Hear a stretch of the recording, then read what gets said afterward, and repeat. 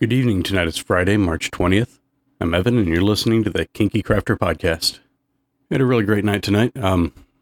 Went into work, was fairly productive there. Had a nice, basically had a review with my manager and got fairly surprisingly positive feedback.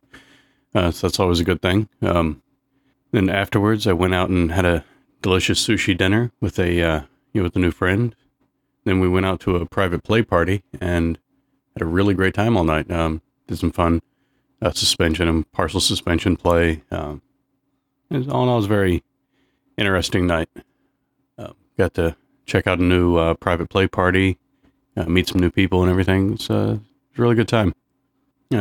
Tomorrow should be fairly interesting. Got the Tuesday educational class. They're doing a BR class on interrogation at the Crucible. And then after that, regular, the social and then the open play, which I've already got fairly, busy plans for. So that should be fun and exciting. Anyway, that's really it for tonight, though. As always, I can be reached with any questions, comments, or feedback at evan@kinkycrafter.com. And I hope you all have a good night, and I'll talk to you tomorrow.